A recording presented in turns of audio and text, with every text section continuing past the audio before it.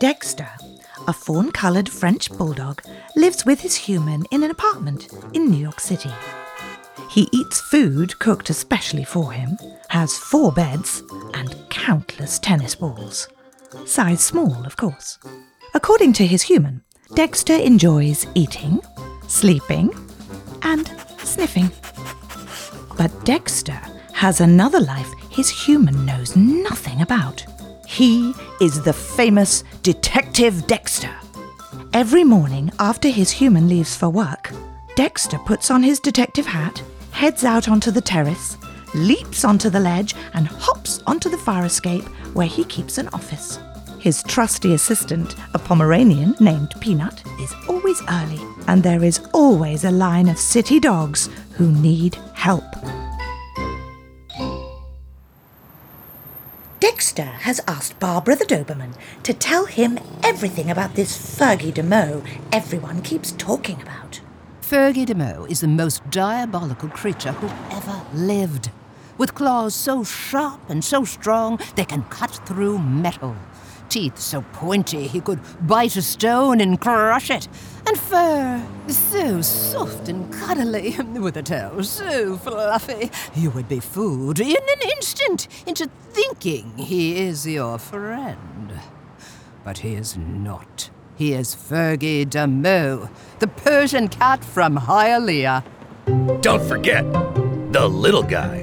Oh, yes. Hubert, his sidekick, looks like a kitten, cuts like a tiger. His fiendishness knows no bounds. It all began years ago.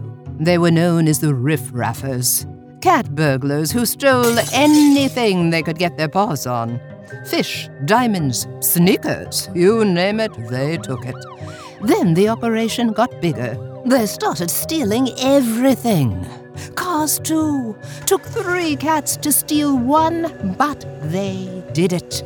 And Fergie DeMeau vanquished all the competition. He ruled Miami, and he was mean, diabolical. Animals cast out, rules changed, fees had to be paid or else. We call his time here the rainy days of Miami. Many of us got together one rainy night and decided we must defeat Fergie DeMeau and put the city back the way it was. We worked tirelessly trying to infiltrate his clouder. Finally, we got one. A kitten called Felipe. Little Felipe was sick and tired of being told what to do. He wanted as much milk as he felt like and the freedom to play all day. So, he flipped. Started giving us everything we needed to vanquish DeMeau. He was going after the crown jewel of Miami. The collar of collars, the flu. Whoa.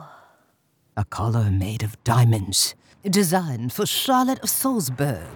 She lived hundreds of years ago. She was the dog of the queen, which made her queen of the dogs. It is said that it has magical powers, and any dog who wears the crown jewel collar will have anything they like, that they will rule. Ooh, I'd like to see it. Where is the collar? At the museum. But Fergie and his clouder could get to it. Yes, or at least we thought. Either way, we knew we had to stop him. It was now or never. So we came up with a plan. It took quite a while, but we were finally able to catch Hubert. He put up quite a fight, but we got him. And we took him to a lady we knew would never let him go. Would cuddle him, feed him, keep him in her apartment safe and sound. A lady who lives on the 45th floor of a building in Brickell. He's been there ever since. Sometimes you can see him in the window looking out, longing to be back on the streets, but he never will be. Then we got Fergie. He was eating sushi at the back of a very nice place in Wynwood. He fell right for the piece of uni we put in the back of an old crate. Bam! Locked up. And shipped out. We locked him in a container at the port of Miami. Those things go everywhere. Europe, Asia, Africa, Antarctica. We slapped an Antarctica sticker on there. Take him to where it's as cold as his heart. But now, it seems, he has found his way back. Ready to take his power back.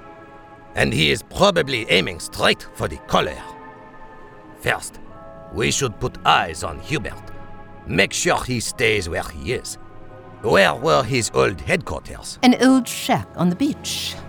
I doubt he would go back there. But we should check it out anyway. And if he's been seen around the races. Ritz, you and Phyllis go check out the races and take Frankie with you. Phyllis, snout zipped. These lips are sealed. Rex and Phyllis head to the races, while Dexter, complete with Baxter and Belinda on his back, and Barbara set out toward Miami Beach, where Fergie's old headquarters still stand.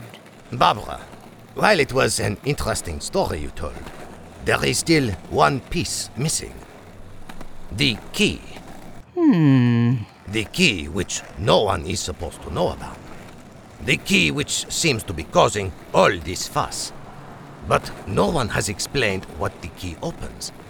A guarded treasure, most certainly, but perhaps more of a crown jewel? You are a good detective. You may as well tell us now. And what you say stays between us. Baxter, Belinda, agreed? Agreed. We can keep a secret. Obviously. I suppose at this point, the cat's out of the bag anyway. You are correct, Detective, in the assumption that the key does guard the collar, but... Not the real one. How did you know? A hunch. The flu in the museum is a copy. A fake. A dummy. Made to protect the real one. This is not the first time someone has tried to gain power by stealing it. After 2 attempted heists, the real one was hidden away by the humans long ago, in a place only 2 people knew. The head of the museum and the man who built Vizcaya. They made a fake collar for display to keep the real one safe. Much to the Dobermans' relief, as the collar was said to have magical powers. They called it the flu to keep people away from it. They hear flu, they think fever, cold, sneezing, but it caught on. The fabled flu and its magical powers. The whereabouts of the key were passed down from generation to generation. 2 pieces, put together, they would open the secret place where the flu was kept.